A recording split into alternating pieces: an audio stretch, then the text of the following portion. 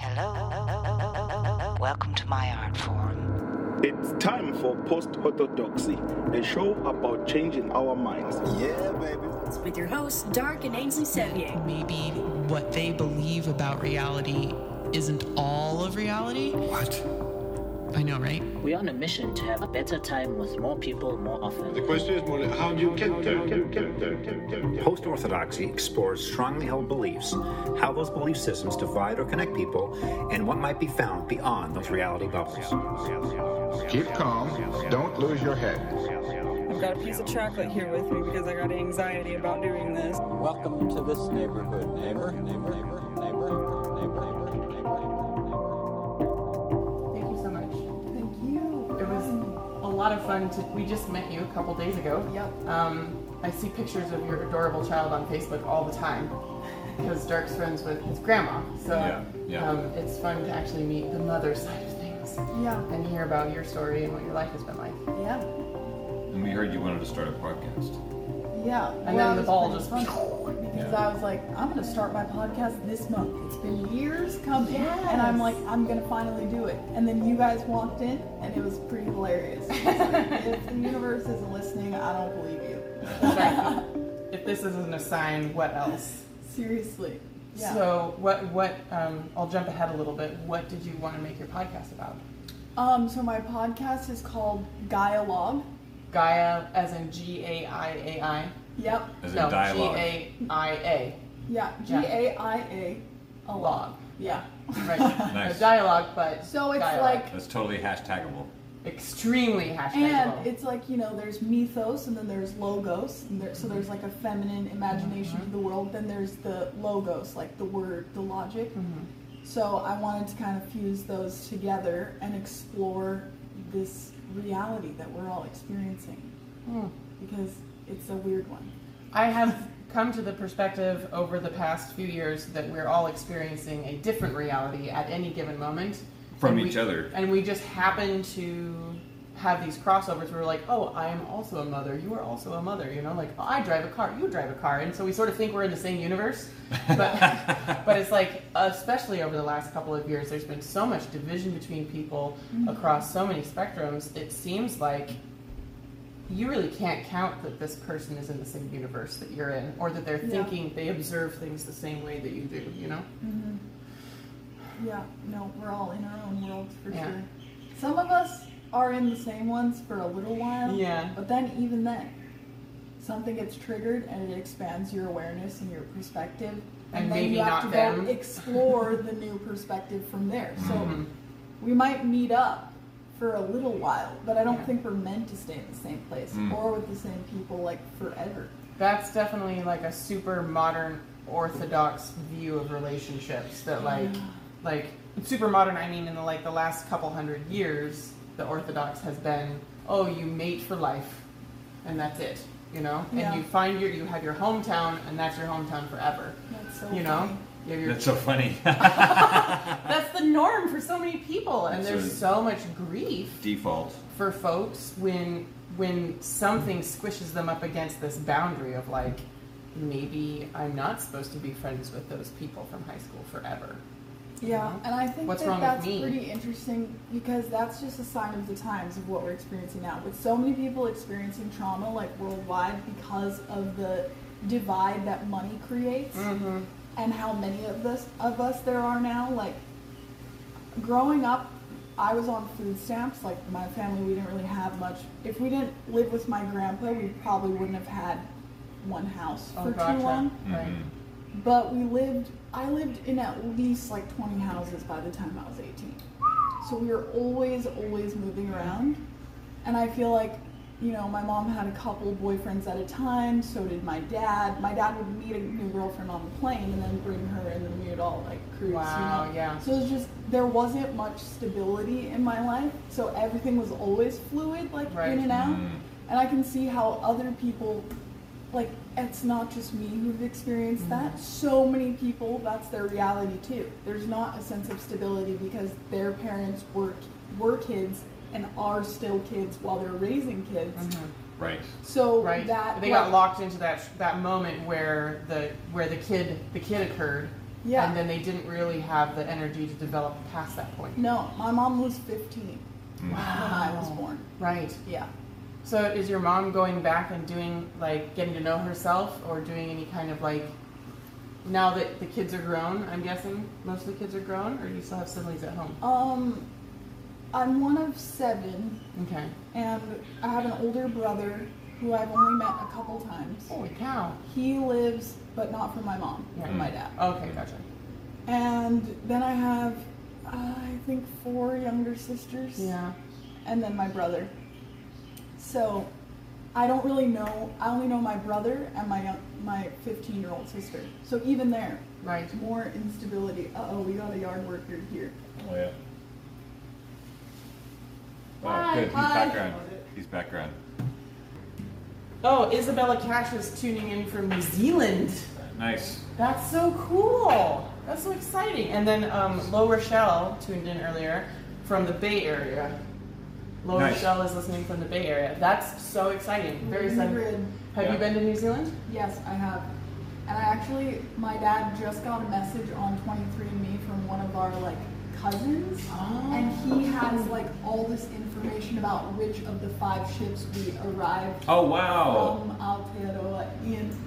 It was pretty crazy. Wow! So Wait. Like Polynesian style, way back in the day, catamaran ship from Aotearoa? Oh yeah. We That's were amazing. on one of the 5. Yeah, so I would butcher it, but my dad got this long message from one of our just reaching out and letting you know. Yeah, so then my dad was like, "What's your number?" And then he called the guy right then. We had this whole conversation with him. So the 23andMe, he's finding family members through that? Yeah. Hey, just I know things about our family. Yeah. Spreading this, so this somebody matched with generational. my dad, and they recognized him because my dad's in Hawaii Five-0 and in a couple movies, and he's a well-known professional big wave surfer. Okay. So I think the guy just recognized him, and then he was like, "Whoa, I have some information for you. Yeah. I know you're gonna like." I love that. I feel as though I don't have a heritage. I grew up at a super white upbringing, but I knew that my father was part Alaskan Native. He had been adopted, so we only met his birth father a couple of times while I was a child, and Papa Nick, we know Papa Nick, but we didn't have any kind of Native experience or connection growing up, and then so my heritage growing up was super conservative. Evangelical Christianity, but my heritage was the church and the church elders and the church history and Martin Luther, and we obviously weren't taught about all the genocide and the manipulation and the mistreatment of women in the church history, just just all the really great stuff. All the liberating people from the state and stuff like that. And so when I stopped going to church 7 years ago, I began to realize that I really had lost my heritage. I didn't have this sense of no tribal identity. No tribal identity. No. Well, and specifically tribal identity, because I can choose tribal identities in the present. I could say I'm definitely part of the LGBTQ. I'm definitely. I could just say, I could pick current tribal identities, but this idea of having a past, of people to think back on, and where did I come from, and how did I get here, and what sorts of things are affecting me for good and ill these days, And I think that's so exciting that you guys are able to trace backwards to how you even arrived on this island and the people that you arrived with. Yeah, and there's so much information out there, it's kind of hard to figure out where to even start looking for that kind of stuff, so I was really grateful that guy reached out. It's a big starting and that point. He had it, right. Because it's I wouldn't even know where to begin with that. So do you get obsessive and want to make a family tree? No. Really? Because for me, it's the minute I'm oh my god, we need to sort all these names and figure out who what the giant. Yeah, just this desire to have this sense of family. I think that it's cool, but I don't really approach things in that way, I guess. Life has brought me so many crazy, bizarre things already that I'm kind of just I don't need to look for it. I don't need to do it. It just reveals itself to me. Like, here are a couple examples of weird things that have happened in my benefit that I couldn't have planned. So my mom's, I'm not really going to talk much about my childhood because I respect my mom and my dad's privacy, and I love their current experience. Yeah, but I will say that my mom is somewhat homeless because she would say houseless. Yeah. Right. She doesn't feel like she doesn't have a home. Mm-hmm. She just doesn't have a house, and she doesn't want to live the way that we all live. But so when she first became houseless, she had a van that she lived in, and she had all of her stuff from our home in a box. And one day, someone found her van, and it wasn't working anymore, and it was just abandoned, and it had been that way for a while. So someone was taking it to throw the van away, and this man happened to be there, and he looked in the box, and recognized my eyes in all of the baby pictures. Yeah. What? So then he somehow got a hold of my grandpa and brought all of my baby pictures, everything that I had made for my mom for Mother's Day, her favorite shoes, her favorite bags, her memorabilia, everything was in this one box. Wow. And this guy recognized me And from my saved baby it. photos and brought them to my house.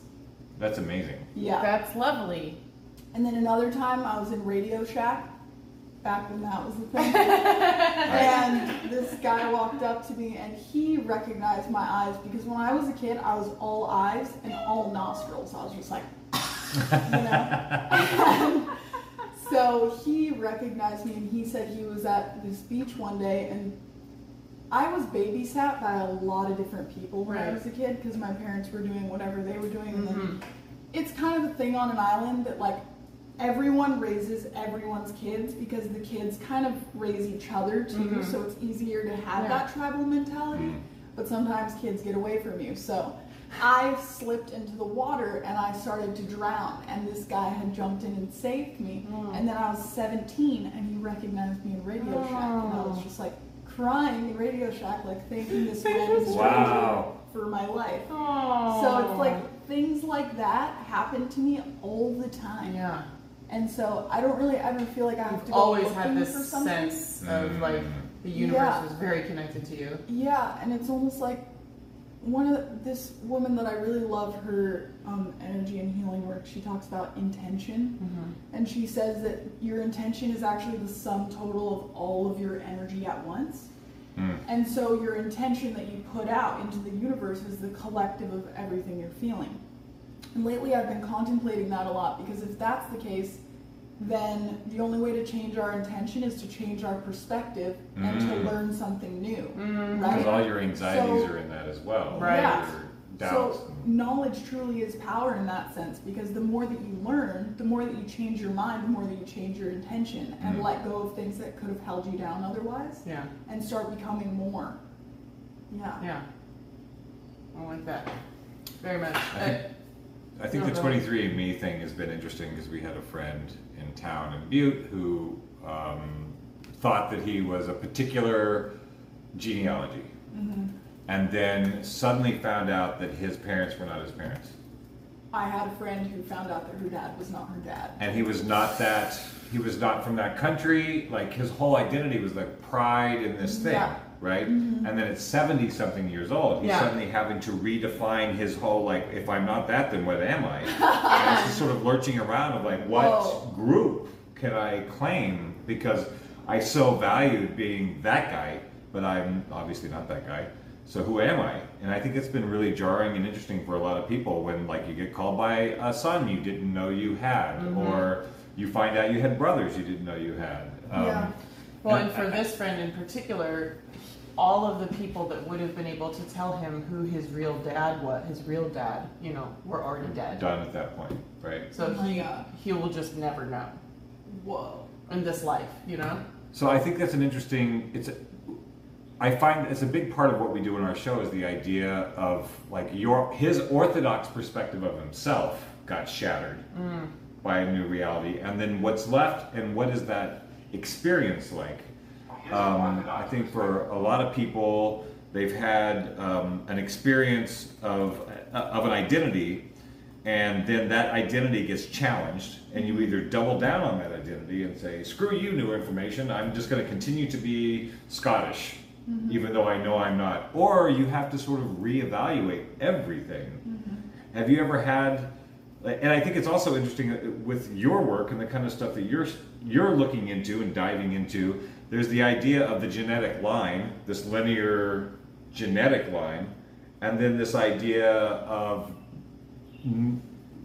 maybe there's something, maybe the genetic beings are, I'm just going to throw this out there and we can riff from there. Maybe the genetic being is like a pickup truck or a Prius or a Ferrari, but the driver might be anything. Yeah. And so like you have this genetic, the creature genetic line. The physical carbon-based genetic line. But there may be some other star lineage or however you call it. I don't even Mm-hmm. know what the terminology is. Terms. Yeah. Yeah, the cosmic lineage. Did you have when did you come into that being a thing that you were interested in? Well, it's hard to say.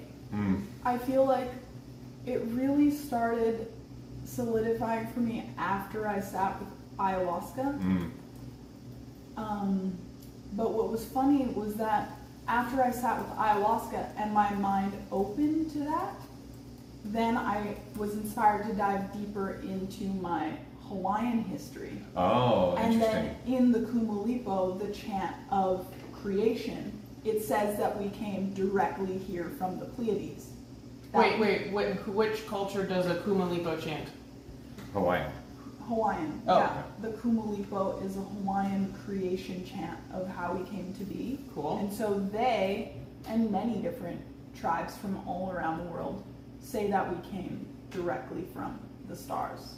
Some people believe they came from Sirius. Some people believe they came from Andromeda. Dogon tribe is Sirius. I kind of had this intuitive thing where it was like, on your way to Earth, you kind of like stop at different star systems and like absorb knowledge from those things. Then you come through the Pleiades, or then.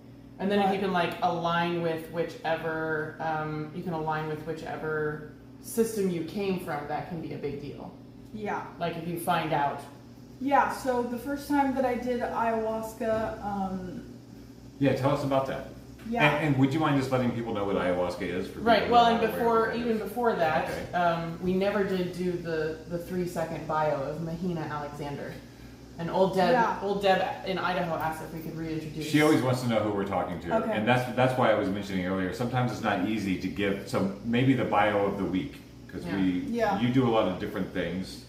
So how do you identify yourself in the moment? And it's tough because you don't know. Like we have a broad spectrum of people listening from all over the place. So you're not like, if I were defining myself to someone who I was trying to get a job from, that would be a different bio. I work well with people. I feel like I am a consciousness explorer, somebody who knows that I don't know too much but wants to know more. Awesome.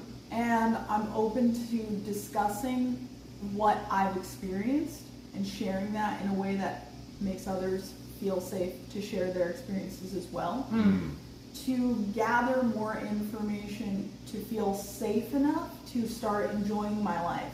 Yeah.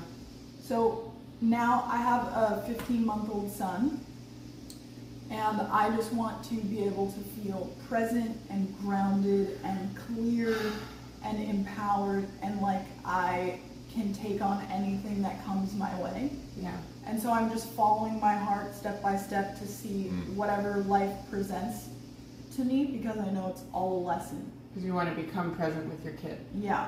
Yeah. And then the other version of me is like, the short version is that I grew up in Hawaii, and eventually my dad convinced me that it would be a good idea for me to be a model, because he thought that that would make me lots of money. The eyeballs being... I moved to LA and I started attempting that, and I was so depressed that I started smoking and drinking a lot. Not good for the modeling.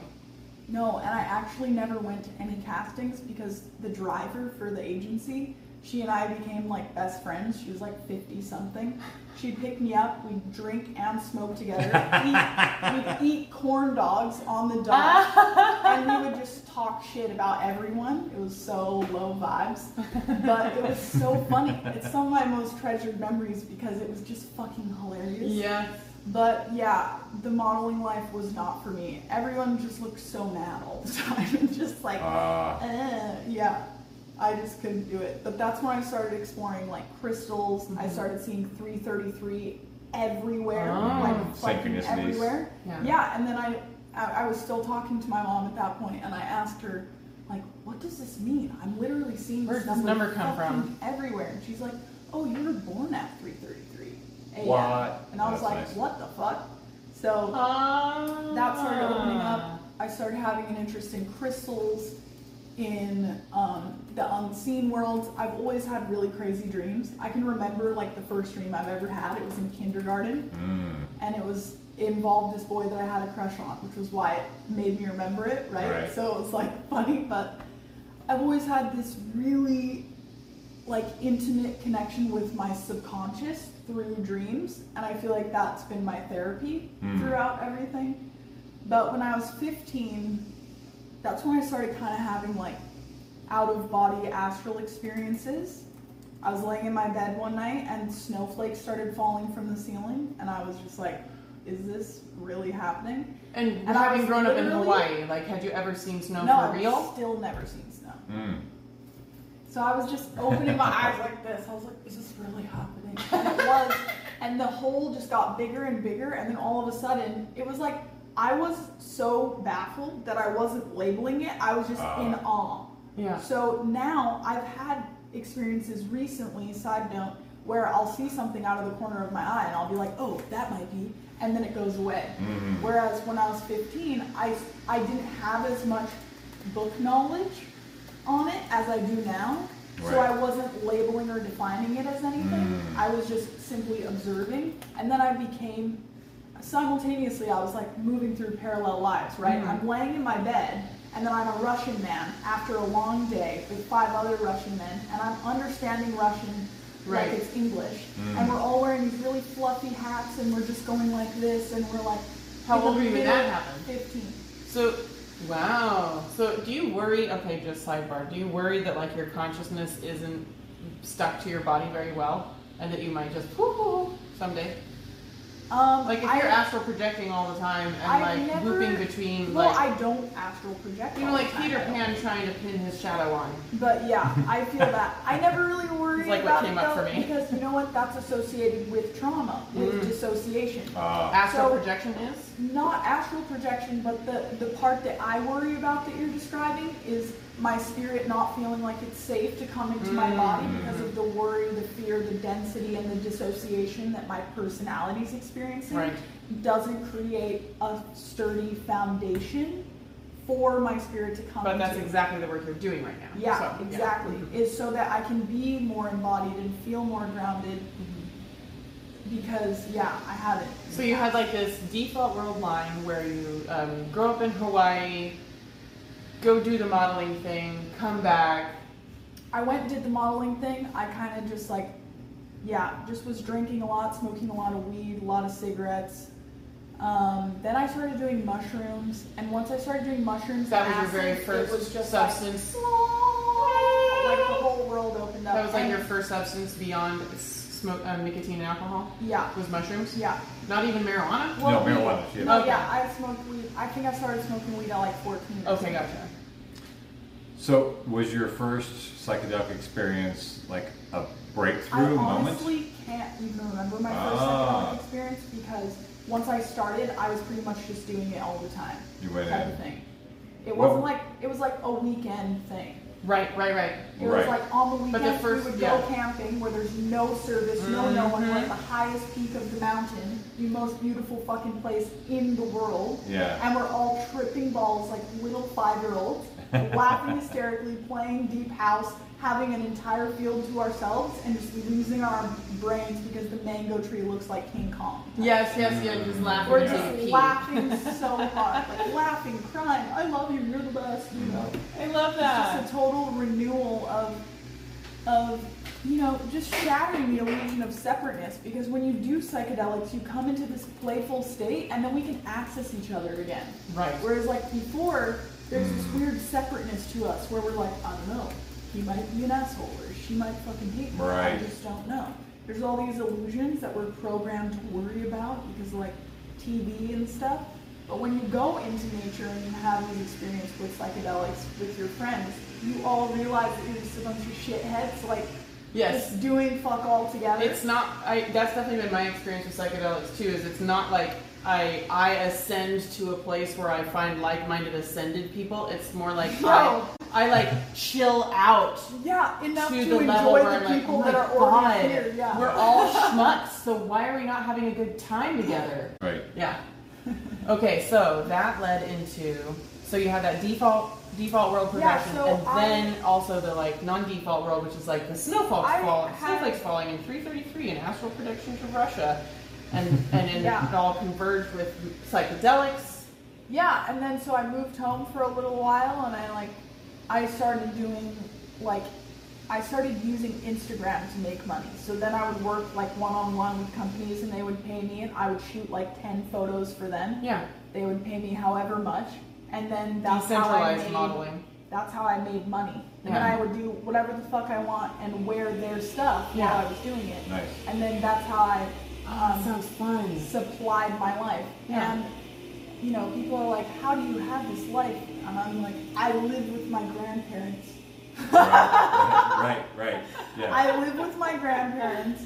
I make enough money to do what I want, and it's quite simple, really. Right. That's good for people to hear that. And I didn't didn't have to go on, like, it was a privilege. I was born in a beautiful place, and I lived with my grandparents who, it's like, I think a lot of us live with our parents for a while. Yeah, for sure. Nowadays, because everything's so expensive. It's harder. So people from the outside are like, God, how is she doing this? And blah, blah, blah. Well, like we used to have that kind of community, when we were,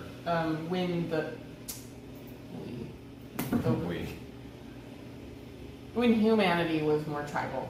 When a higher percentage of humanity was tribal, you would have multiple people raising kids. Yeah. And you would have multiple places you could live, This concept of homelessness, I feel as though the concept of involuntary houselessness would be an affront to our ancestors. Mm-hmm. Like, you leave your neighbors on the street.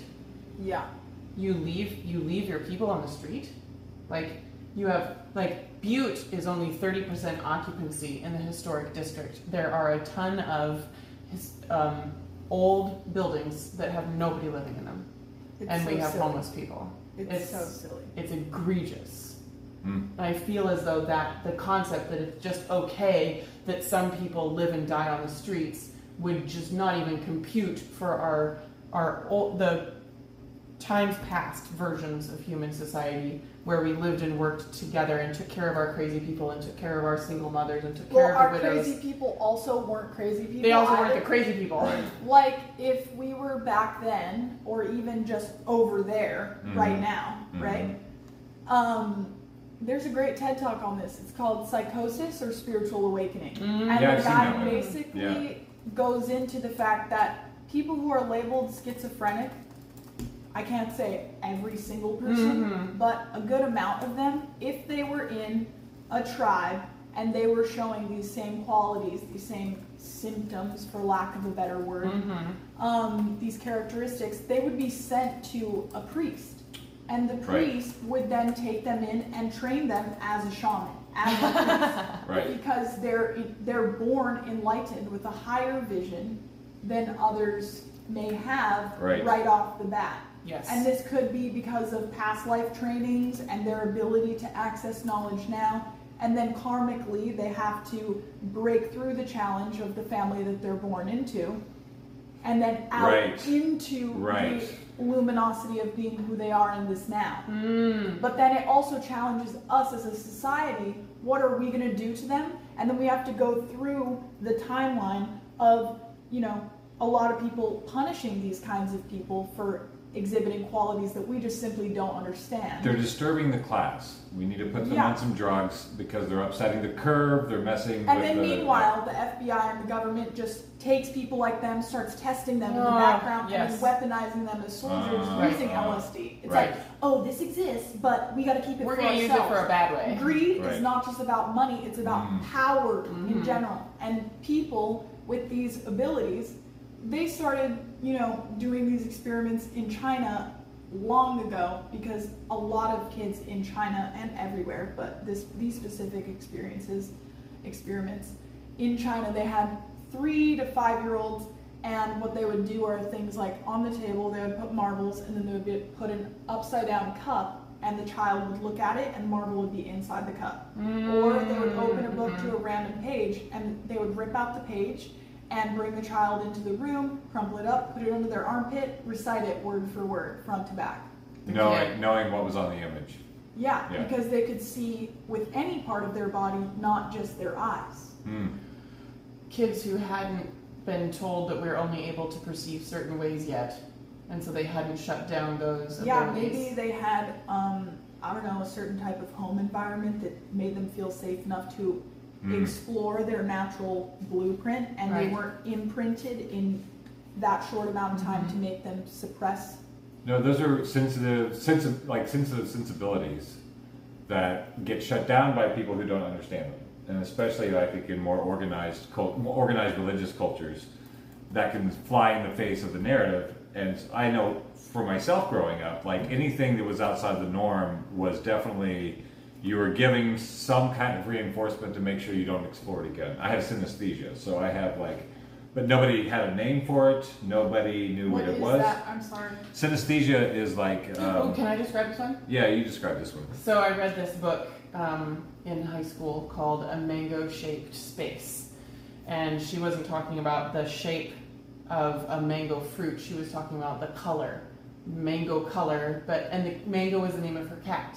And she could see pheromones, and she didn't realize for a long time in her life that she was experiencing something everybody else wasn't experiencing. Right. Because as a kid, she knew where her cat Mango had been, because there would be a mango-shaped space on the couch with an aura. She was basically seeing the auras of the cat, and so it was very interesting. The book, it was a fictional account of her knowing that she has this thing, dealing with this thing, and then hitting puberty and falling for a boy and dealing with that pheromone thing, all from, so synesthesia at its basis is you mix up, you do two senses at once. You're processing the world through multiple modalities instead of one. So when I think of my sister Coco, I've always thought of purple. And that's just very mild, and a lot of people do that without even knowing that it's a thing. Or kids who hate certain numbers because they smell bad. The numbers smell bad. They say there's a bunch of different kinds. That's why people don't really quantify it, because it's hard to quantify, because it's sort of different with every person. One person might see, when they read the page, all the E's are blue, all the C's are red, all the D's are yellow always. And the other people have when they hear sounds, they see shapes. Or there's another book called The Man Who Mistook His Hat for His Wife, or his wife for his hat. There's these things that happen where, and for myself, there's what they call a metaphorical synesthesia, where you have the consensus story that is a house, and this person has a job, and then there's a metaphorical, where that person then becomes an archetype that is performing some cosmic function when they come to deliver you the pizza. It's interesting to look into, because people experience it on psychedelics who don't have it as a native experience. Yeah, you're actually reminding me that the first time that I did DMT was not, in fact, grandmother ayahuasca. It was actually chaga. What's chaga? Chaga. It's a type of DMT that's mixed with other herbs. I did it with my 2 girlfriends and a shaman. And I basically blast off into outer space, and I saw Krishna in a golden sari, dripping in gold and diamonds, dancing across the universe for infinity. Then all of a sudden I remembered that I had a body, and I was like, well, where is Mahina?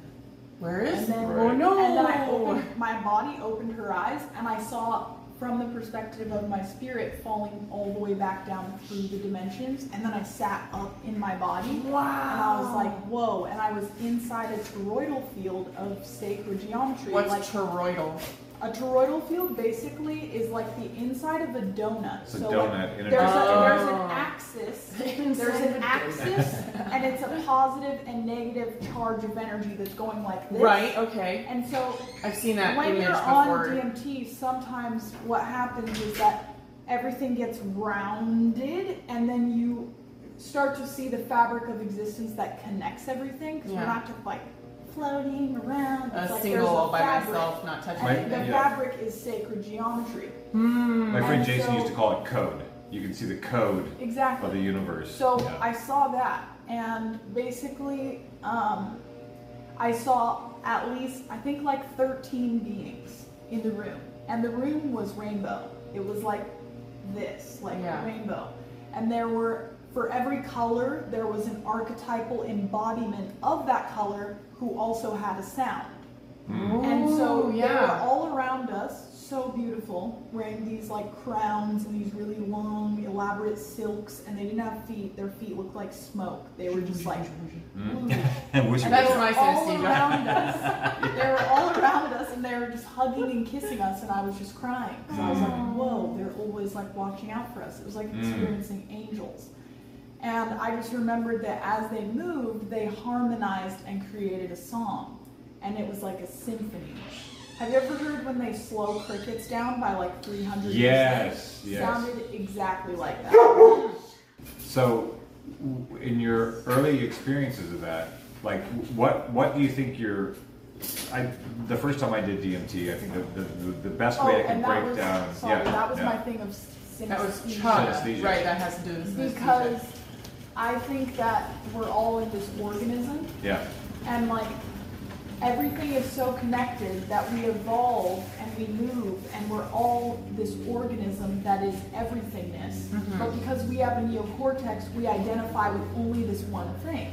Whereas it's just this, and then our human bodies have the capability of having an ego so that our body can take care of itself. You talked about that way of thinking of this metaphor as like we're all hairs on the back of the same dog.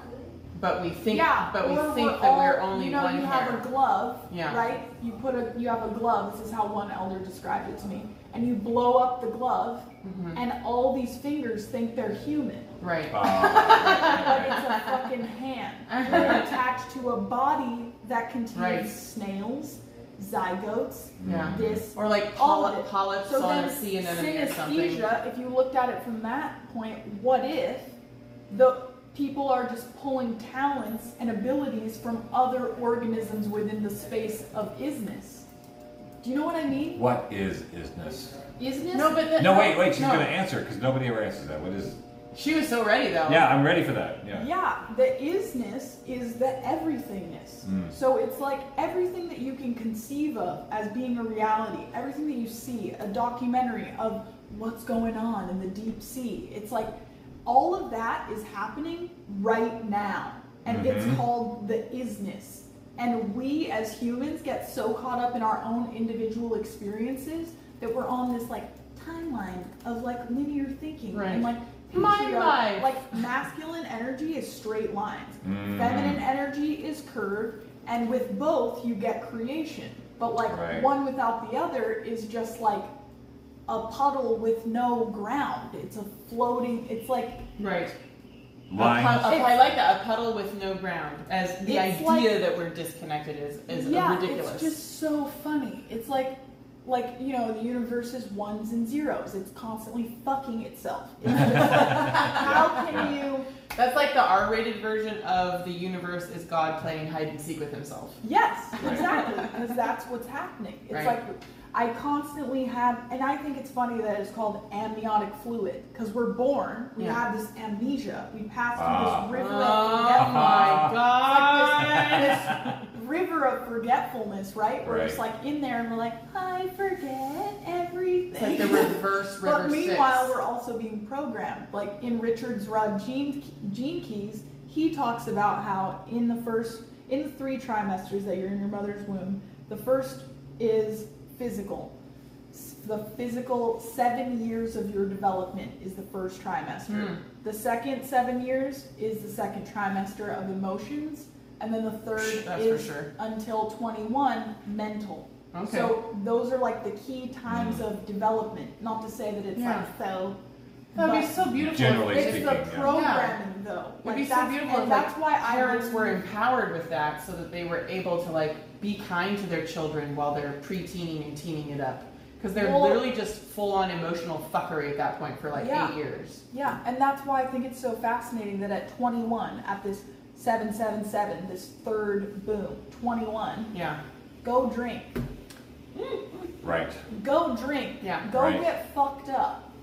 Go destroy your body. The number of completion. So funny. It's like we graduate past this programming of our mother's womb and become ourselves cellularly. On a cellular level, our cells are fucking renewed and we're brand new and we get to start writing the script of our lives. And that's when they get you hooked on addiction. It's so fascinating. Horrific. There was when I was in Los Angeles, I was going through a custody battle for my daughter, and because I'm a card-carrying Choctaw, I have enough Choctaw blood to have a card. I was able to get a Native American counselor instead of somebody from the Borg. And by the Borg, you mean? Just like the machine reality of the court systems, you know. Yeah. And this guy we were able to just go to the park and drop in, right? We were actually having a real conversation, and I was like 23 or something like that, right? So he goes like, he was Navajo, and he goes like, in Navajo culture, and he's cobbling together like Navajo and then Jewish culture and a few other cultures, but he's like, in Navajo, like, you just gotta survive till you get through your teens. Like, just stay alive. That's really your job, is just to live and stay alive. And then your 20s is where you fuck up and fuck around and fuck off. Yeah. That's how you figure out where the limits are, and you make tons of mistakes. That's what you're supposed to do. And so instead of me like, I haven't done anything right yet, he's like, you're doing everything as you should because you're learning who you are in the whole scheme of things. And then 30s is where you take those lessons and then you manifest your life from those lessons. Yeah. And then if you turn 40, and this goes into the Jewish zeitgeist, if you turn 40 and you've done that work and you haven't lost your mind, you haven't got caught up in the system where you're still thinking, then you're an adult. Mm-hmm. But you don't turn an adult until you're 40.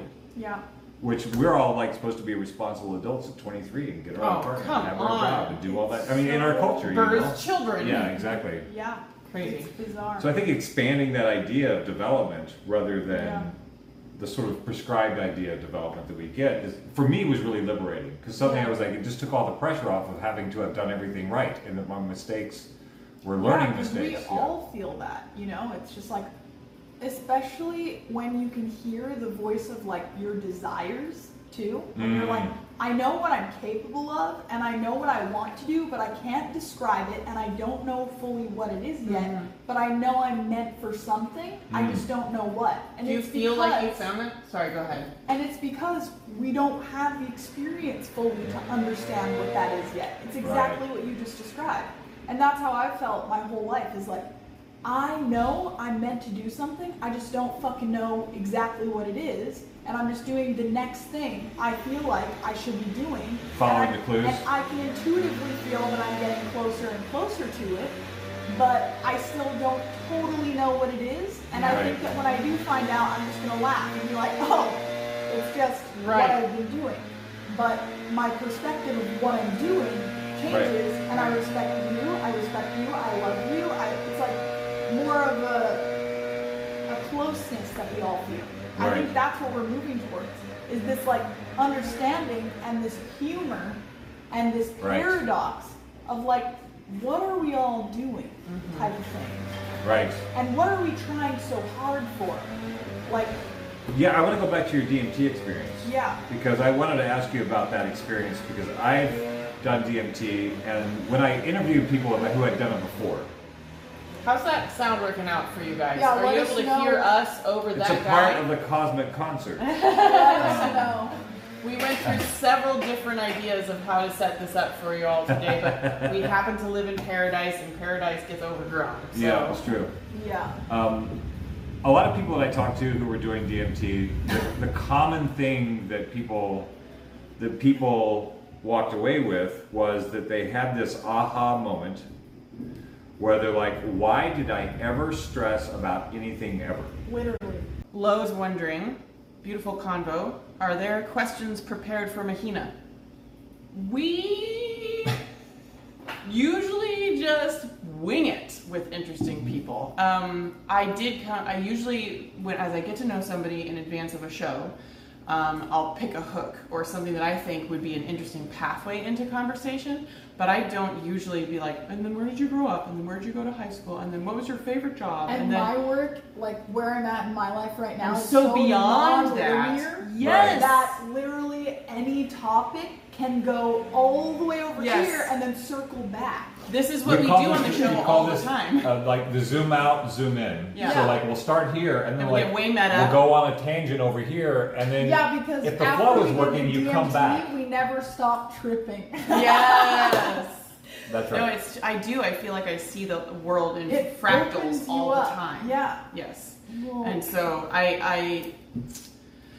things that we've learned over 3 seasons or 4 seasons of interviewing people is that we do want to make sure that we don't just jump into why you're interesting at the beginning, but we take time to actually like get to know people. What's your background? What do you like to share about your childhood and how you got to where you are? Because oftentimes we would just jump into whatever topic we were all hot to talk about, and then people would be like, who is this person again? Yeah. So that's something that we have added, and so I appreciate you giving us a picture of what you care to share about your childhood and your life before this moment now with the 15-month-old kid and an Instagram account and getting ready to start a podcast. Yeah. So. And you guys can ask any questions that you want as well. Yeah, ask That's why we had the chatbot. It was great I had some of your fans on Instagram messaging me and being like, when is the show? What are you going to do? Can I watch it afterwards? And that's great. You can absolutely share this with people after the fact. It's going to be saved on Facebook and YouTube for later. And then we'll eventually make the podcast audio when I get back to my studio. So, but right now, you're the lucky ones. You can be in on the conversation. And you can ask the questions. Yeah. If you have any, because we're just like, I'm loving this psychedelic mode that we're in right now. Yeah. So back to what I was saying about 5-MeO though, it's interesting because more than often, what my experience is with Bufo specifically is that I have so much pent up anger that I'm dealing with, because anger is my main trauma response that I'm working with consistently, because I had one of my parents was very overpowering verbally, and then the other one gave me a lot of responsibility. So I constantly feel like, fucking listen to me. Like, fucking listen to me. So, and then that makes me get 10 steps ahead of everyone in my life, and then resenting them for not being me. Right. It's like super stupid. So that's what I'm working with. And so when I go into any of the medicine, I'm like, I need to get rid of this anger. I need to figure out like how. So I'm always kind of afraid. My ego is like, oh my God, I'm being such a fucking cunt this week, you know? Like, I'm gonna get nailed. And you're judging yourself about it, yourself about it. So then I go in, and the medicine's just like, you are pure love and bliss, and we love you. And it's like the most blissful experience of my life. Hi, guy. Hold, please. One thing I want to talk. I'll talk louder because I have a big fat voice. I love talking about psychedelics and the experiences and the lessons. I think for people who've never done those things, there's a bridge that can't be crossed. Until you've had an experience, there's certain things that can't be conveyed about that. And it starts to just go into gobbledygook. You're like, maybe you were just crazy. And I think there may be an impression that people say, oh, you just do psychedelics and you see all this stuff. But from my perspective, it's not just the event, but it's the person who came to the event and the work they had done, and the work that gets done after the lesson. Because you're not just doing psychedelics and then waiting and then doing it again. There's tons of work in between that I think is really important. And your whole mind gets changed. The medicine stays with you. You experience a deeper sense of connection to other human beings, and then a greater sense of forgiveness comes over you, and the time between where you previously would have reacted, that distance gets larger. you're able to actually take a deep breath, calm yourself, and then decide to respond. So, like for me, since the last time I sat with the medicine, a couple triggering things have come up for me, and I go on a walk now, which I never did before. Wow. I go on a walk now, and I have the conversation with the person, and I'm like, fuck you, I'm fucking pissed at you. What I'm feeling is anger. What I'm feeling is sadness. Like, and I'm not blaming though anymore. I'm just saying, working with your anger. What I'm feeling in response to what you're showing me is this. And then it's my job to work with it because they're their own thing, and I'm not going to change that. Right. This emotion that I'm experiencing is mine, and what I do with that is what affects my life moving forward. You're talking about trying to change this. You're talking about radical responsibility. Yeah. At this point, like you're talking about, because what we're entrained to in the West, I think, is that it's always somebody else's fault. How you're making me angry, you are making me sad, you broke my heart, you know, like and getting to the point where we can be independent enough of other people's effect on our lives, where absolutely you have accountability for harm, you have accountability for abuse, but inside that realm where there isn't like harm or abuse, you have radical self-knowledge, radical responsibility for where your triggers are, and radical responsibility for your emotions. From the medicine, because when you experience psychedelics, your capacity for compassion goes like this. Yes. Because your ability to be in the moment and to relax and enjoy it transforms radically. You're able to feel the moment with so much more joy than you experienced before, that you're no longer in resistance to it. You've accepted that you are it and there's nowhere to go, so you might as well just fucking enjoy it. Right. And then from there, you start dealing with people differently, because you start realizing that it's about the journey, not the destination, right? It's like a moment. All that cheesy shit is so true. It's all fucking true.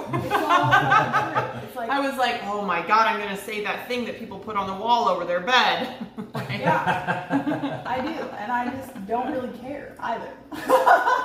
So to play devil's advocate, Dark and I go back and forth over whether or not his perspective is that the medicine does not give you anything you don't already have. And I think I've experienced some things where I felt as though there really is wellness in these medicines to be accessed and integrated that I did not have in myself. And one thing that we've always been, the balance of that we've always been careful of is, like, LSD is not going to save your life. It's not just going to come in and bitch slap your psyche into a better psyche.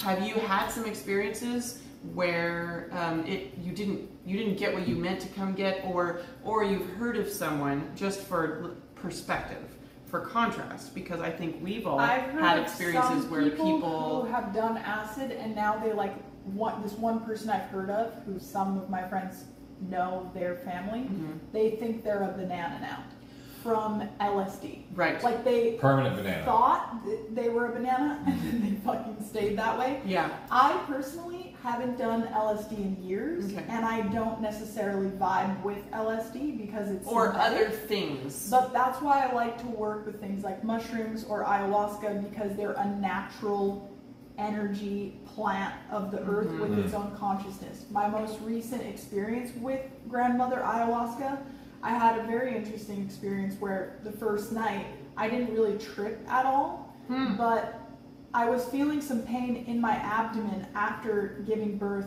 my womb and everything that's so much different, right? And so I was having trouble, like, just in that space. It was feeling like really hard. My heart chakra was feeling really blocked up. Like armored. And and so I experienced her going in there, and I could look at it like, oh, that wasn't me doing this. That was her intelligence.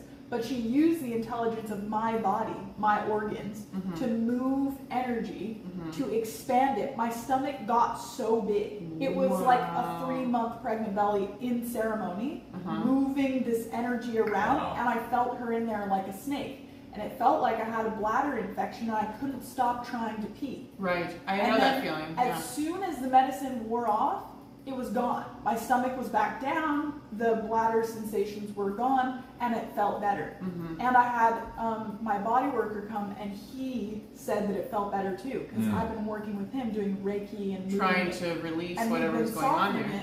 We had done a lot of work there, but she came in and really like finished that up for me. Mm. So it's not always going to take you. She gives you exactly what you need. You get a One lot of of my friends, sometimes. when we did DMT the first time, you know, we all took turns, like you said, and she didn't experience anything except for calmness, because she had so much anxiety about the moment, about life, about everything. She just felt calm. Then she smoked a little bit more, and the same moment was repeating itself over and over again, and she saw how she does that all the time. And she just reruns the same experience in her head over and over again, analyzing it, trying to make it be different without being in the present moment. Yes. Right. So then the medicine showed her that, and boom, broke her out of that. And then she had a beautiful psychedelic experience. But she had to do like 2 rounds. But she had to get in her body first. Mm-hmm. She had to go 3 times to even have the experience of going out. She had to get comfortable with her foundation. When I was in Egypt, I saw this psychic man. He owns this like 15,000-year oilery. His ancestors, his whole lineage, have been making these sacred oils in Egypt. His third eye is wide open. And so he's able to see like everything. And he basically told me, you have a really strong connection to the spirit, but it's time to basically create a foundation for you to come into your body now. And then I went to Bali, and I was still like really working through some trauma stuff there. Like, that's a whole fucking podcast right there. Just the whole in itself. Phase of Bali. But then I met a healer there, and he's like a world-renowned, like, I think he's from Australia or something, and he's like really legit, like mind, body, soul trainer, healer. And he just looked at me and he was like, you need to ask yourself what traumatized you so much that you left your body and you're still not coming back into it yet. And that question sent me on like a journey up until now, like 3 years of just like, yeah, what was it? How is it affecting me in my actions and responses? Because that's shaping my life. It's like, yeah, and all we can really do is be thrown around the planet until we understand where we orient ourselves. But these experiences are definitely, I feel like, catalytic experiences. A lot of people talk about having visions and having those moments, but I've seen people who I would say abuse that medicine. Where, like, I've done ayahuasca 100 times. I'm like, obviously not doing it right. Because you shouldn't have to do it 100 times. No, and you should be, like, honoring her as such that you don't, like... Keep knocking on the door? Yeah, exactly. And it's like, her do your homework the way that I see it is like a rite of passage. It's like when I'm ready for a rite of passage, my intention gets really clear. I'm very uncomfortable in my life, and I'm very aware of what I need to change. And I've done the journaling, I've done everything to become aware of what I need to change. And then when I go into the ceremony, I'm releasing any walls that block myself off from doing it. I think this is what a lot of people leave out of the psychedelic discussions that I've watched and become. Often these discussions are for people who are steeped in it, who've done it over and over and over, or it's almost like a voyeuristic thing of like, whoa, we went to space and you didn't. And I think I like having more discussions around the trips are kind of like punctuations of long paragraphs and sentences before and afterwards. And it's almost like those moments can give you the assignment, but then there's a lot of homework to be done to unpack that information. For myself, some of the hardest trips that I've had have been my most educational. The ones where I felt like if I didn't do it again soon afterwards, I would probably never do it again because it was so terrifying or scary. Yeah. And have you ever had those experiences just to sort of balance out the thing? Because some people don't. Some people never really have the big challenge like having the deep fear come up. Some people just go into love, and they always are going into some sort of loving thing. Have you ever had like a big scary challenge? Yeah, definitely. I mean, every time that I've done it, there's fear, there's challenge, but it's like as much fear and as much discomfort, there's equal joy you and get the other side. Bliss. Yeah, so like the first time, that's why I like to do it in threes. Right. Because the first night is very light. She's kind of like, this is what we're going to be working with. This is how I'm going to do it. Like, and then the second night is like, boom. And then the third night's like, integration. Like, this is who you are, and this is what you have to do now.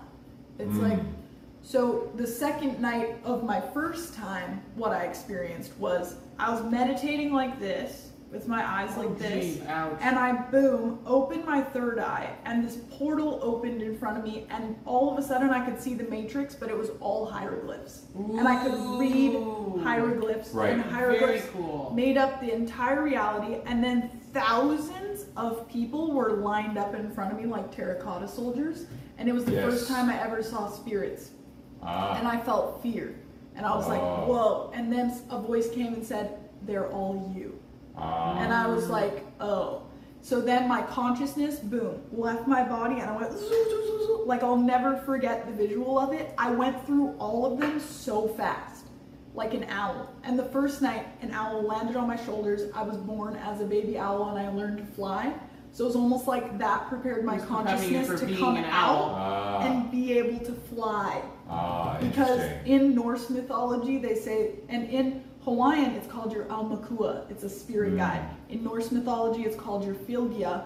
And basically, the idea is that before you're born, you have this animal who's standing, watching you decide to become a human, and what your purpose is, what your blueprint is, and watches as you're born. And then once you reach places in your journey, which is, we'll call this your familiar, you go through your initiations, your familiar, filgia, almakua comes back, and you start remembering what the fuck you're doing, because they're bringing the memory to you because you've done the work necessary to be able to understand, okay, this is my divine purpose in this life. Then you rise from the victim to the hero of your journey, and that's when it begins.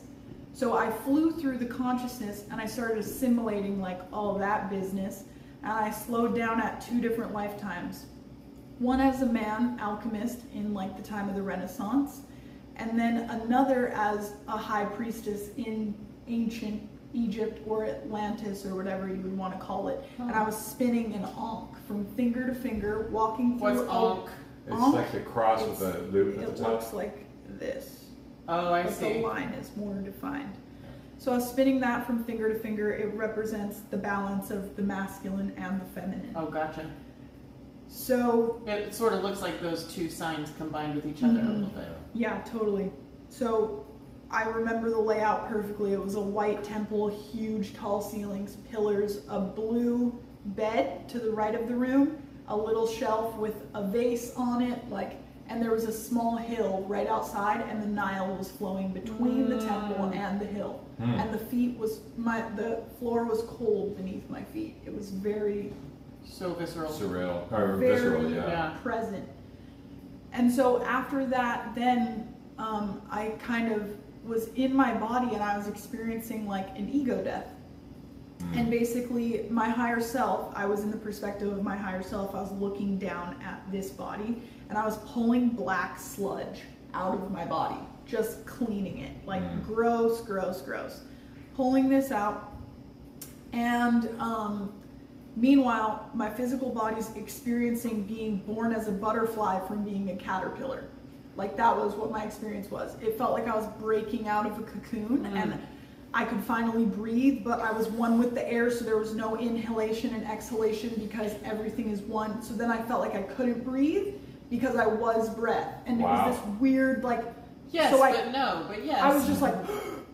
You know, and I couldn't get a breath because I just was everything. So that was super intense. And that's what an ego death really is. Like, you realize your ego is just a tool for your spirit to ground itself into your physical body as a temple. So this is the hard thing that's I think a lot of people get up against their ego and they have to leave it aside. Well, your ego's the one who feels the fear because your ego's bubble is about to get popped. Right.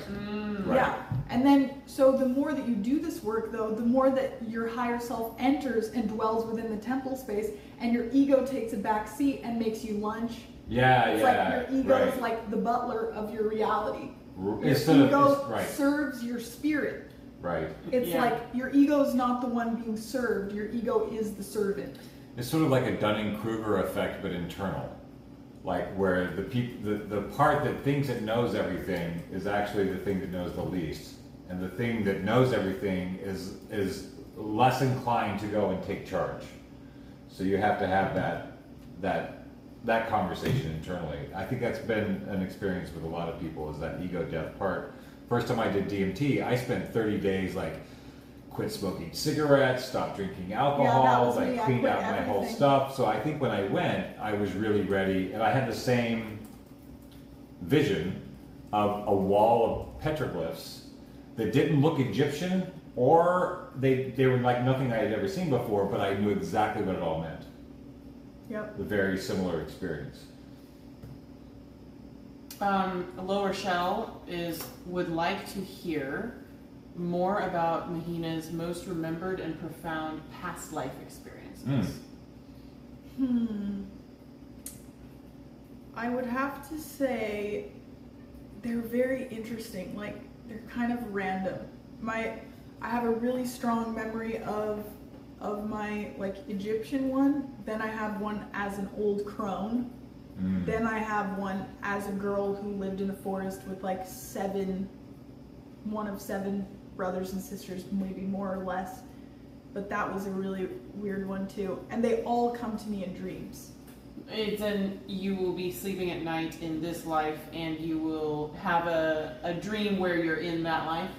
So past life experiences don't really come to me all at once. What happens is that I'll be shown visions. I'll honor those visions by recording them, journaling them, giving them attention, my awareness. And then because of that, I create a space where I'm basically researching myself. Okay. And I create magnetism for the memory to have a place to land. I basically cultivate a relationship with my expanded self. So I've done that mainly with my Egyptian lives because I felt like those were the key trainings I prepared for this lifetime with. So I feel that the past life experiences that we're most closely connected to are the ones that have the most use now in this life. Okay. All right. And so I guess those past life, my number one past life experience started coming to me after the ayahuasca because I met that high priestess version of myself, and then I really started stepping into that consciousness and into that awareness.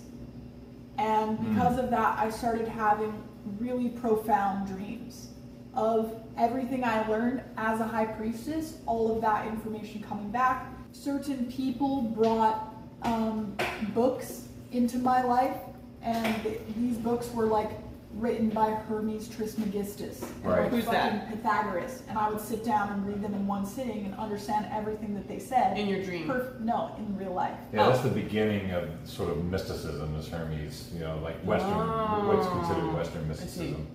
Yeah, so that's kind of, past lives are an interesting thing, but one story that might be easier to share that kind of is really fascinating is when I was 15, I kind of started on Tumblr. Like, people would ask me questions because they saw me taking all these pictures in Hawaii, and everyone creates this fantasy about living in a beautiful place, but they don't really know that there's still like hardship and all these things behind my environment will make my life better. Just beautiful photos. Right. So because of that, I was aware of that even as a teenager, that I didn't want people to think that my life was as beautiful as it looked all the time, but I also didn't want to seem ungrateful.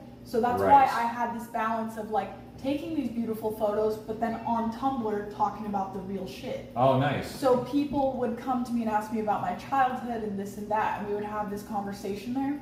And because of that, there was an openness between me and the people there where we were all just like chilling out and talking like this.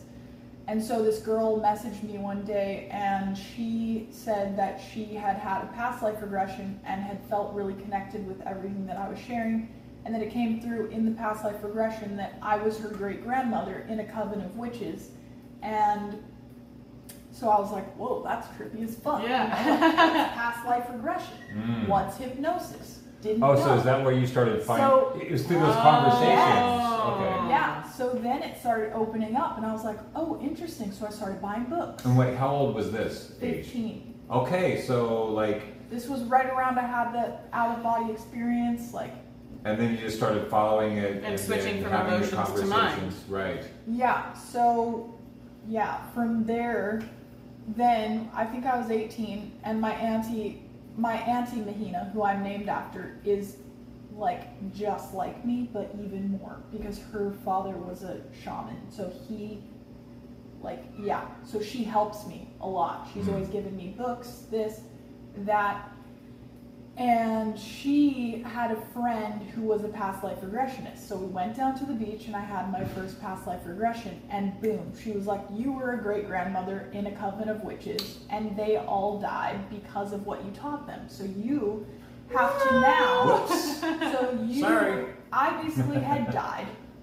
And after I died, they all were burned at the stake because I was no longer there to protect them. And the knowledge that they had gotten from what I taught them was a threat to the church, to everyone. So they were all killed. So then I saw them all of them came to me and I knew them by name, and I put wings on their back and I set them free with forgiveness into the sunset at this beach that we were at. It was very powerful.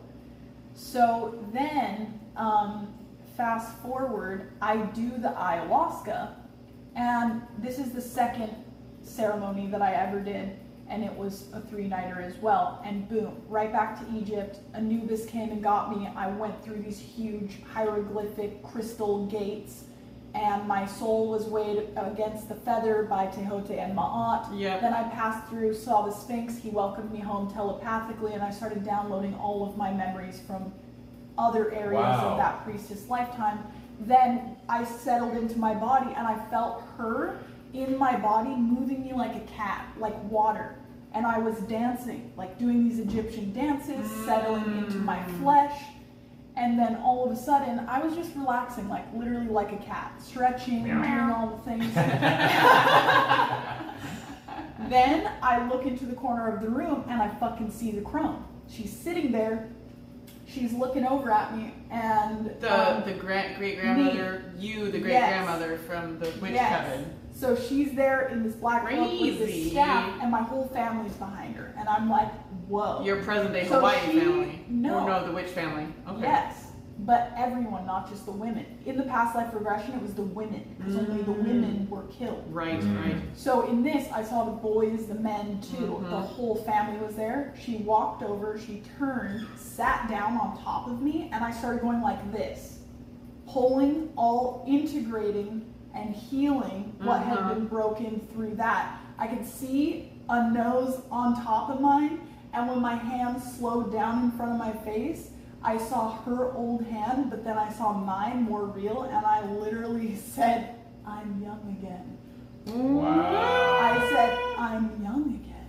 And that power that came from that, I was like, oh my fucking God. Like, to feel so crippled and using a cane, and then boom, in a fucking 22-year-old body, I was like, how sweet is that? Holy fucking shit. Yeah. It was like being in a fucking Ferrari for the first time. I'm like, okay, we could work with this. So that was wild. And the craziest thing about that, though, is that I met one of my best friends in this specific ceremony. She was there for the last 2 nights, and she messaged me on Instagram, and I have screenshots to prove this. She messaged me on Instagram the day after the ceremony ended, and she said, hey, I just wanted to share a vision that I had of last night's ceremony. And I was called to sit up and look towards you at one point, and a silver staircase appeared in front of you. A grandmother crone stepped down it with a cane, and Isis, like an Egyptian goddess, appeared through a portal in her crown chakra. Her wings stretched over the whole island, which I had been flying as an owl again. Yes. Right. And side note, I was flying as an owl for what felt like centuries. The wings folded up into my chest. I saw the feathers retract. It was like 8:30 the first night. Next day, my grandma asked me what I was doing at that time. Tell her I was an owl. She said, yeah, one came out of nowhere and almost hit me. So it was like, interesting. So then, my friend's vision, the wings stretch across the whole island, and she reaches out with a blue finger and touches my third eye and sends a silver wave through my whole body. This was what your friend saw happening. Yeah. Wow. Which was what happened to me. Yes. It was just like a parallel version of myself. I believe that spiritually there are these archetypes. Some people like to call them gods and goddesses. The Egyptians call them the Netiru, forces of nature embodied as archetypes. I believe that there are these archetypes, and each of us are home in one specific god or goddess head. So you and I might be in the cells of the body of Isis together. Yeah. Me and some of my friends were in the cells of the body of Isis together. Some of my other friends, they're in the cells of the body of Hathor together. And maybe even, we're not even just in the cell of one at all. Maybe they're all these archetypes, and we, through choice, get to explore the cells of all these bodies of these archetypes, and can either dwell in the lower chakras of these bodies of consciousness or rise into the crown and get the knowledge from this space. But I think that's what psychedelics give us, is we lose the attachment to one identity, and then we're able to travel across space and time throughout all that exists, because there is no, it's all the isness. It's all the isness. It's all happening right here, and that's what you get access to. When you get out of your concept of self, you can honor yourself and your body and have fun with it, dress it up, adorn it, play with it, have fucking fun. But at the end of the day, it's about learning and expanding and sharing and creating and having fun. Fun is like the number one thing that we're supposed to do. We should be able to have it. Yeah. Isabella Cash says, I'm so happy you are finally going through this, Mahina. I've been following for a long while now, reading your transmissions. Taking in the code you share has been a beautiful blessing in my life. You are an incredible storyteller. Thank you. Thank you. Deb Lynch says these types of experiences are endangered as the butler disallows their admittance into the narrative. Yeah. The butler. Yeah, the butler is such a nice word for it, because you guys mentioned the butler. I call it the mall cop. But you had mentioned it being a butler earlier. Yeah. Oh yeah, that your ego sits down and makes you a sandwich rather than being in charge anymore. Yeah. Oh like yeah, right.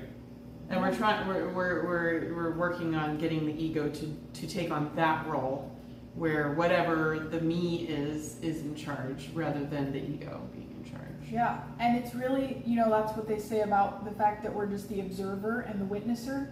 That's what we're doing right now. We're having a conversation about what we're noticing. So we're in our consciousness right now. But then as soon as we start talking, the ego starts talking to us. And then it's like, you don't have a choice. I'm in control. This day sucks. Do you believe me? Yeah, then it does now. Yeah. Haha, got you. Lo Rochelle is wondering. No, sorry. But really quick, I would like to say something about psychedelics that's very, very, very important. We should never just jump right into them. If it doesn't feel right for you, it probably isn't. Is that? And if you're afraid to go there, then research it and start looking into spiritual stuff, like I don't know, quantum mechanics, quantum physics, start understanding the science and the spirituality, the nature of our reality, before diving into trying to have this experience, because one of the biggest things about having these experiences is your ability to integrate them into something that can be helpful for your life. And I see a lot of people who don't really feel like they have the support to get that and to integrate properly, and that can do more harm than good, because you might just end up floating around thinking, which for me in the beginning of my journey, when I had all those memories and this and that was a lot to integrate. Like, here I am now, more comfortable with the idea of it, but it took me years to feel comfortable with everything that I had seen, and then to realize how it could help and benefit my reality now. Like, it was a huge, like, wait, what? Like, I'm God? Like, blah, blah, blah. My ego still came back. And it was like, oh my God, then da-da-da-da-da. And then it was like, you know, it sends you on this... It's battling your concept of God is the problem. Yeah. Like, we're fed an idea of what God is. And then it's like that idea keeps us from ever actually having communion or communication or realization of, because we can't get around the concept. I think that the label of God kind of disempowers us, because people, all throughout time, people are kind of just like, you know, seeing these amazing things happen, and then they're like, oh, that's God. When really they could take some of that and be like, we did that. You know what I mean? Like, and be grateful for their own energy having participated in bringing them the thing that they want. There was a phrase, I think it was Robert Anton Wilson. I pray to myself because I'm the one who's going to do the work. Like, come on, so Mahina. it's kind of like an affirmation. Right. I'm like, listen. That's a lot of responsibility, and that's scary for people. Like, listen, self. You know, like, I pray to a God and a self, because the God that I believe is the universe that I can't do, right? I can't hold the universe and conduct all these divine happenings. That is the goddess. That is the God, or spirit, universe, whatever word you'd like to call it. But I do know that it's just as important to acknowledge my responsibility to take action, which is why I have that balance there. Because I'm not just going to give it all to that force and then expect it to happen for me. It's like, I have to know that if it's meant for me, it'll find me, and then also exercise, also drink enough water, also make sure to say yes to the thing that's uncomfortable, even though it's going to get me from here to there, and then show up. Like, that's on me. That's not on the universe. Robert Anton Wilson said that the only true communication is that between equals. And that was something that set me off, because I think I had been battling a God concept that I was either trying to get over or trying to get recognition from.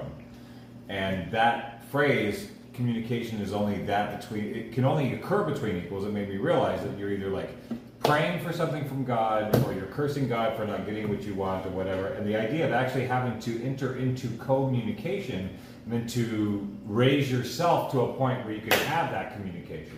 And suddenly it was no longer about petitioning God, but it was about building the ability to have, to interact with divinity. Yeah. Instead of and just to being see subject worthy of it, to divinity. Which is like, we've all been programmed to be so unworthy and obedient, right? Because we're being programmed as slaves for people who just want all the money and power in the world. So it's like we have to get past that into aligning with our inherent worthiness, and then coming into that communication, because it's our birthright. Are you familiar with Terence McKenna? Yeah. Okay, so to go back to something you were saying earlier about what you're pulling out of the experience, these psychedelic experiences, something he said that I love this phrase is, he's like, you're going out in a little boat and you're dropping a net down into the depths. And you want to have your net just so that you're not, all the little things that are not important get to go through the net. But you don't want to catch things that are so big that they're going to wreck your boat. And I think for a long time I was trying to catch the biggest whale ever with a little tiny net and a little tiny boat. And he gave me the permission to sort of actually take what I need for dinner at the time.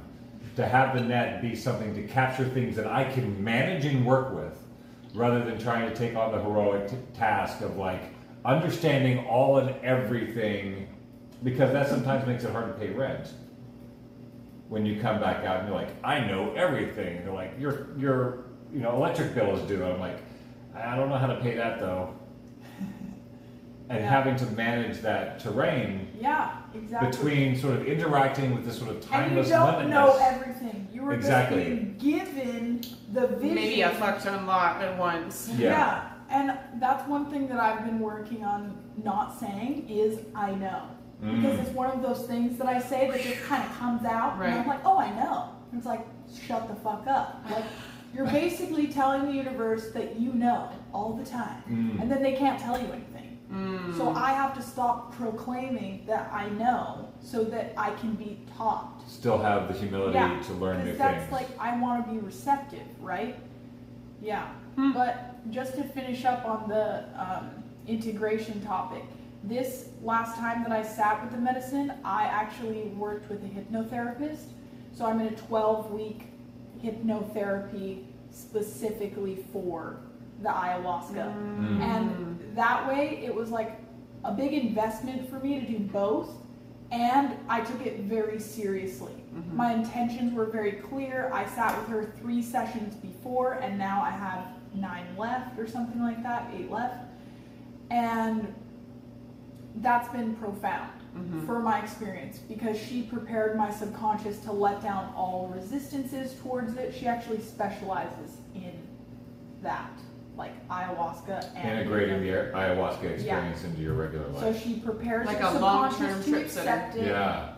She prepares your subconscious to accept it as not a threat, but as an old friend, and then helps you to integrate the process in a way that she's like, she helps me get to the bottom of what my intention is, what changes I want to see in my life, mental, physical, emotional, spiritual, and then create a foundation and a pathway for me to kind of get there. It's a lot of work, Doing but that kind of work. I take it seriously, but playfully.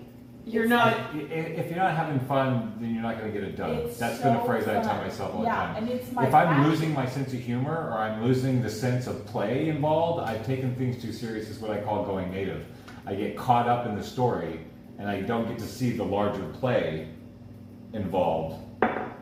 So Isabella asked this question a while ago, and I didn't have a way to bring it in organically at that time. So she brought it back up. So thank you very much for bringing that back to our awareness. Mahina, what would you say for people who don't have a very visual mind in their dreams and waking life? And then additionally, could it be a faculty that was misused or broken in a past life? Can this be repaired? She asked this when we were talking about your visions as a child and all your dreams and the astral projection experiences and things. I would say that right now I'm actually learning a lot about this, because one of my intentions for my last ceremony was to activate my clairvoyant abilities to a greater extent. And so now all of my dreams are showing me what that's going to be like, and if I really want that. So I'm having these I'm predicting the future and seeing deeper into things that are hard to see. They're not comfortable. And what that's teaching me about visuals and what we're able to see is that if you have a resistance or a fear to something, you're not going to allow it for yourself. Right. So I would say to get in a journaling relationship with yourself, or meditation, or even out loud conversation with yourself, and start asking to see. Just ask. Asking what? To see. To see. To see in the dream. Okay. To activate your inner vision and to go to sleep with intention. Yeah. I think journaling is one of the most important things I ever did in my life. Is so important, and you can just say the most random things in there. I like to do automatic writing. And then also another thing that could help is that you could make a sigil or a symbol. Just play around with shapes and let it come to you. Be inspired by nature. Like, for example, if you're near the water and you want to have a dream about water, or you want to have a dream about a mountain, what's a symbol that you could make with shapes of water and shapes of the mountain? The reason for this is that the more that you draw this symbol, the more that you make this sigil your own, this is the language of the subconscious. So sigils and symbols actually have the ability to go way deeper than any language. Right. Because it's not a language that we had to learn. It's something that we experience as an inherent mathematic creator of our reality. So it's the more that you learn, like I have a friend who dreamt her boyfriend's tattoo, and it's like a Hawaiian tattoo, right? And because she had the knowledge of what the symbol meant, and she developed an emotional relationship to her culture, she was able to understand what it meant in her dream, and then he got it tattooed, and now it really means something. Because symbols cross over, and knowledge of symbols, knowledge of mountains, of fire, water, earth, air, and spirit, they give us a language of feeling to communicate with ourselves on a bigger. It's just. So if I'll reinterpret that in some of the ways that I'm seeing it, it sounds like you're talking about conjuring to an extent, where people are.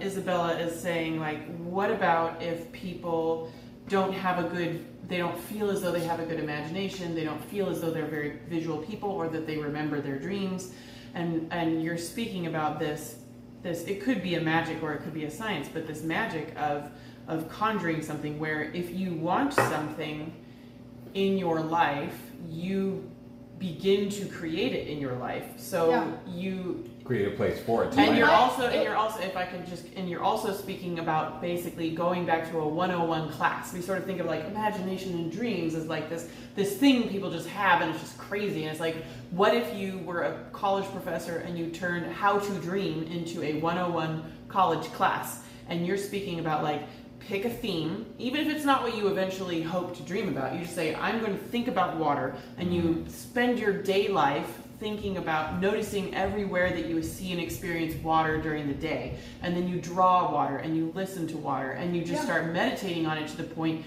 that it becomes very real and present in your imagination. You're noticing it all around you. We spend so much time being content consumers, and the concept of content creation lives on the internet as well as in our lives. We feel very reactive in our lives, in the West especially, a lot of the time, I think. And so to become a person that is like, no, now I'm going to I'm going to turn the dial up on water in my life, and notice all the water, and look at all the water, and think about water, and wear a water necklace, and wear blue clothes, and spend more time swimming, and then you're creating, you're calling this imagination of water deeper into your psyche and into your awareness in a way that can potentially affect your dreams. I think that's very interesting. Yeah, and we all have certain things that we're really good at, and certain things that we're interested in, whereas others are not. And I think if you don't have, if you're not a visual person, maybe it's just not what you've been focused on. And so maybe this is the life where you're having a yearning for it, you're having a desire for it, and so now it's time to explore it. And it doesn't mean you're not capable of it, it just means that you have to begin. You don't go to the gym once and get the body. Yeah, and I don't think that I just have this ability. I think that that's a part of my priestess initiations. From the memories of those other lifetimes, one of the main things that we would study in the temple was how to travel into altered states of consciousness through purely meditation and a very focused diet of very minimal things, and maintain full consciousness and be able to remember every single detail, and then bring it back, sit up, and there's your teacher, your high priest is there, or high priestess. They record every single thing that you say, and that starts training you. And so that practice, and then you can go back and read it and reaffirm what's in your memory with words. So that practice came with me into this life. I've always recorded my dreams, whether it's on audio. I would, just wake up and start saying stuff. I would record in my sleep. One time I had this dream, that I came and I planted this caduceus in my spine. Boom. What's a caduceus? It's a staff of life. So it's on the ambulance, only the masculine snake's there. There's one snake, wings. Oh, it's a medical symbol for Hermes. Okay. Yeah, but in ancient Egypt, it's the staff of life, and it was used to heal people. It was infused with great magic. So in this dream, I planted the staff of life in my spine, and wings grew out of it. And that's why I have this tattoo on my back.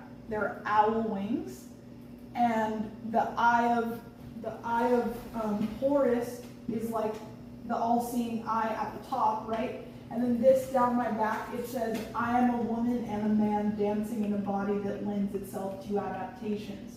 So that's my version of the two snakes.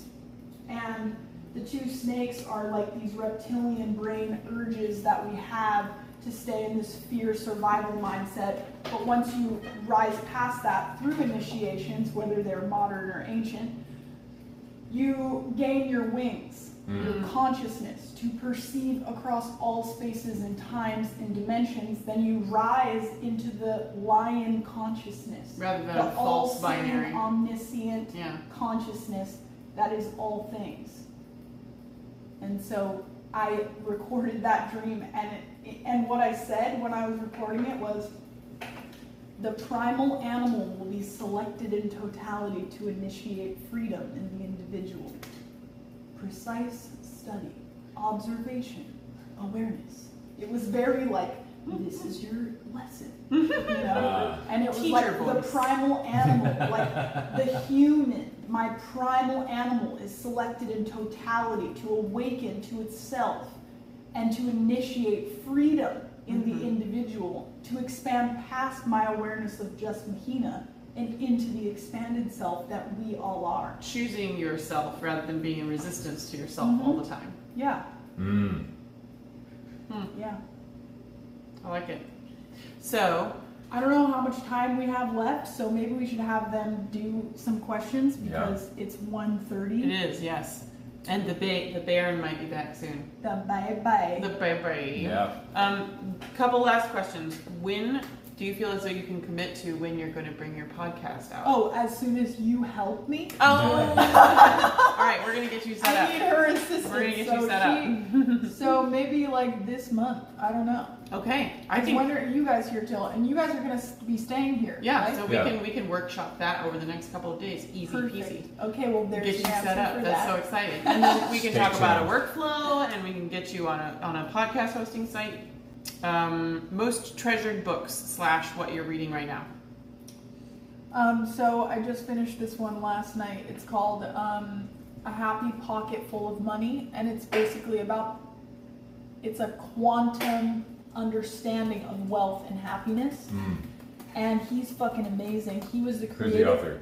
David Cameron Gikondi. Okay. He was the creative consultant for The Secret when they made it into a movie. So he's a genius. Like everything that he's talking about really helped me view wealth and finance in a different way, because I want to live a life that's comfortable, enjoyable, and I know that every single one of us is worthy of that. I would like to not suffer scarcity. Yeah. So to my surprise, when he starts talking about finance, he says it's actually important to pay taxes. To give back to the community, right? 10% to taxes, 10% to charity, 10% to something else, 70%. 10 for investments, 70 for your enjoyment. Right. So 10, 10, 10, 70. Right. And I liked that because it's like, okay, yeah. So that was one book that I just finished that I absolutely loved. It was very helpful for me in so many ways. Like, it helped me prepare for my ayahuasca experience that I had. It's just a quantum understanding of us in relation to the modern world and how to optimize what it can do for us and what we can do for it. Just creating right relationships. Right. And then another one, which I'm about to start reading that I'm really excited about, is called The Alphabet versus the Goddess.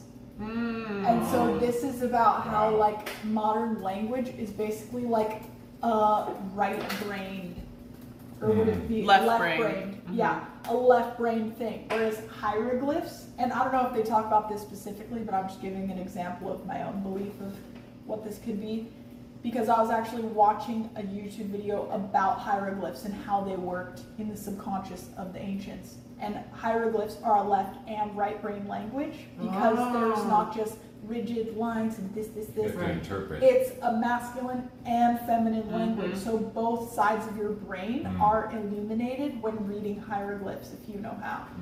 So that book was brought up in a conversation about hieroglyphs, the alphabet versus the goddess. Do you have a favorite, like a very pivotal book from a long time ago that you just keep recommending to people all the time?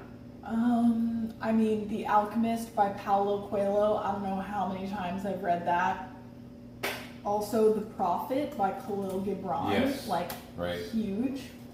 And then one on numerology that's really helped is called Life Cycles by Christine Delory. It's Your Journey to Emotional Freedom. And it's basically about how the energies of numbers work throughout the years of our lives and the months of our lives, and how the cycle that we're in numerologically influences what we're experiencing. And it's crazy how on point it is. So what was the Khalil Gibran book? The Prophet. The Prophet, yeah. So yeah, and I'm obsessed with rare occult texts. Everybody knows what to get you for your birthday then. But please be very careful opening occult books that you receive in the mail. You know, just if some rando on Instagram sends you, we're gonna get her occult books, and then somebody might send you something dark. Well, you just don't fucking know, you know? Yeah, no, I don't want them sending arsenic in the mail is so old school. It's a relationship I have with myself. It's like a self-love thing I have going on. And it's honestly so hard to gift someone something like that because it's such a very specific attraction. Some are just trash. Connected. Some are just pseudo-intelligent, wordy motherfuckers who just say a lot about a tiny, blow this up to that. Right. And it's you didn't need all that just to say this. I found myself doing this sort of serpentine, this book, because of somebody who reviewed it on the back, sparked me, and then I found that person, and it was very organic. Yeah. Finding the trail of breadcrumbs left in books and things over time. So Boyce Brown popped in earlier to let us know that there are actually some courses for psychedelic integrator certificates. Oh wow. Yeah. So naropa.edu. Oh, I love Naropa. I was gonna go there. In Boulder? Yeah, not in Boulder, but thanks to COVID, it's all online now. So. Wow. Yeah. Right. And the California Institute of Integral Studies, he shared some links in the chat of various places that offer trip sitter certificates. Is there a way to save all these links? Yeah. It'll be in the feed. It's all there. But yes, I won't close this until we copy pasta them to something for you. Yeah. Cool. Thank you, boys. Yeah. We should totally wrap it up. It's been a very interesting show today. I'm curious to see how the audio is going to turn out. We should just do another conversation. We should keep doing conversations. I have one question I wanted to ask you about, because the last few years of our show, we've been doing trauma awareness, trying to understand what the hell's going on in the world, a lot of sleuthing about how to get an orientation of where we personally are in the larger scheme of things. And this season, I'm trying to focus more on, we've been divided up and shattered up through all these various narratives. We're just constantly canceling everybody in the culture. And I was wondering if you have any thoughts or ideas in terms of how do we come back together? Because I feel like so much of the division is keeping us from having the conversations that we need to have for self-healing and for community healing and that kind of thing. So, for example, that's just too big of a job. We can't really worry about it from that angle. We actually have to just get better at communicating from a neutral standpoint so that somebody who can communicate what we're saying to the person who needs to hear it can hear it from the person who heard it from you. It's not just a you job. Right.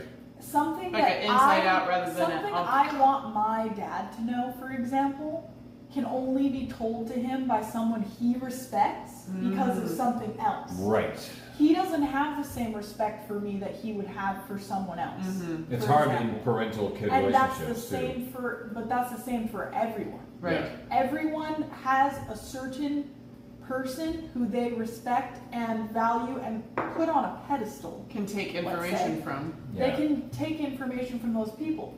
So it's about just committing to having these conversations and then honestly just knowing that they're going to find who's meant to find them. Just by us having them, we're putting it out there and people will find them. And then we have to just encourage people to keep speaking up and to keep, building communities, building friendships where these kind of conversations are normal, which is like, that actually takes work. Because I don't know about you guys, but in the beginning of this life for me, I would cry when I would talk about stuff that was real because it hurt. Yeah. It wasn't comfortable. And I think a lot of people need to know that. Like, if you're at the beginning of your healing journey, or if in the beginning, it's really hard.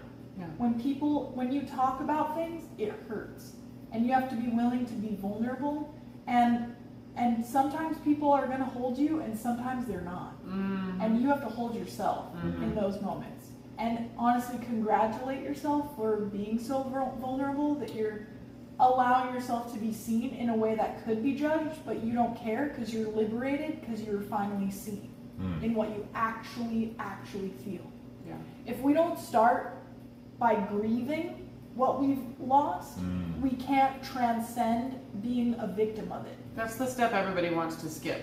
Yeah, I spent a lot of time trying to not go into grief because grief feels like accepting what has happened rather than feeling like, you're like, if I grieve, that means I'm accepting the bullshit. I'm accepting that it happened to me. And I don't want to accept it. And I don't want to accept that that's what's happening. And so I'm not going to grieve. And you have to grieve. You must go through the valley of the shadow of death. You All right. right. That's the only way that you even will be able to understand the joy. And it's a choice, right? It's free will. So you have to be able to have experienced the dark night of the soul and then know that it was comfortable for you in some aspect. You made it. You were comfortable there. With the and your unhappiness. attachment to it is because it feels safe, no matter how fucked up it may have been. Familiar with your traumas. Then you have to have the courage to turn to the unknown, which is actually synonymous with the light and with the joy and the bliss. The unknown isn't actually so scary. It's actually, we came from scary is comfortable. I want something else, unknown, but I don't know what it is, therefore it's scary. And it's like, no, you literally don't get to have something else without going into the unknown. Yeah, you don't get to you have to leave the dock before you can find another place to dock. A couple short questions, so short answer. So, Isabella Cash, thank you for all your time. Mahina, what are you most excited about in the future? Short answer. The podcast. Yeah. So exciting. So excited. Gaia log. G-A-I-A log. It's going to be Gaia log. Okay, Lo Rochelle, how can I communicate with Mahina, and does she do any kind of one-on-one session right now? I haven't really been doing one-on-one sessions, but if you send me an email, we can discuss what that might look for you. Like if you really feel like you're feeling called to that, then I can always orchestrate one around that. For you. Do you want to share your email here, or would it be better if she reached out to you on Instagram? Yeah, you can reach out to me on Instagram and I can give you my email through that. Okay. Boyce Brown says we should make our own halal wanana for psychedelic integration. I could help get it accredited. That would be dope. Yeah, let's do that. Yeah. Yeah, why don't you get on that, Boyce? And yeah, Boyce, let's do it. We'll have a conference call next week. We'll set it up. Okay, synchronicities are flooding in through Boyce Brown's life right now. That's so exciting. Nice. Those are the best. I feel as though I just sort of live in a river of synchronicity now. Like, the more I got out of the way of the river for myself, the more amazing things are happening. Like, I got out of the way of thinking that I was the one steering the thing, and just like laid back and relaxed in the river. And now it's like, oh yeah, that makes sense. I always feel like we just start getting going in the conversation when it's time to end it. That's why the lawbreakers are finally gone. We keep having conversations. Yeah. So let's do this again sometime. And thanks for coming on the show. Absolutely. Thank you so much. Thank you for having me. That was so fun. Cool. Thanks everybody for tuning in. Sorry about all the horrible noises. Well, it's a part of the cosmic concert. It is. We'll figure out what makes it through. We're going to do it again sometime, and it's going to be more better. Thank you for visiting our outpost in the borderlands. Post-Orthodoxy is a project of Sevier Studios. We host ongoing, interactive conversations centered around cognitive liberty, and you can join in by catching one of our live streams on Facebook, YouTube, or Twitch. You can also catch each conversation after the fact as a podcast by searching for Post-Orthodoxy wherever podcasts are found. If you take value from the work we are doing and the community we're building together, you can support the Outpost in the Borderlands for as little as $5 a month on our website, Better Time. That's betterti.me. Visit the Sevier Studios page and subscribe. You can also support The Outpost by following and connecting with us on Facebook, YouTube, Twitch, Twitter, Instagram, and or Substack. Our Post-Orthodoxy theme music was composed by Frank Pascal, and a special thanks goes to our voice actors, Amelia, Colin, Zbo, Rosie, Gabo, Vicky, Mokai, and Tony. Thanks for playing.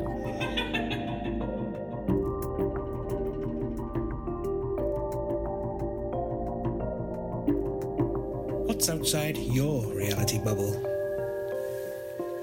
I think I dribbled a bit that last one.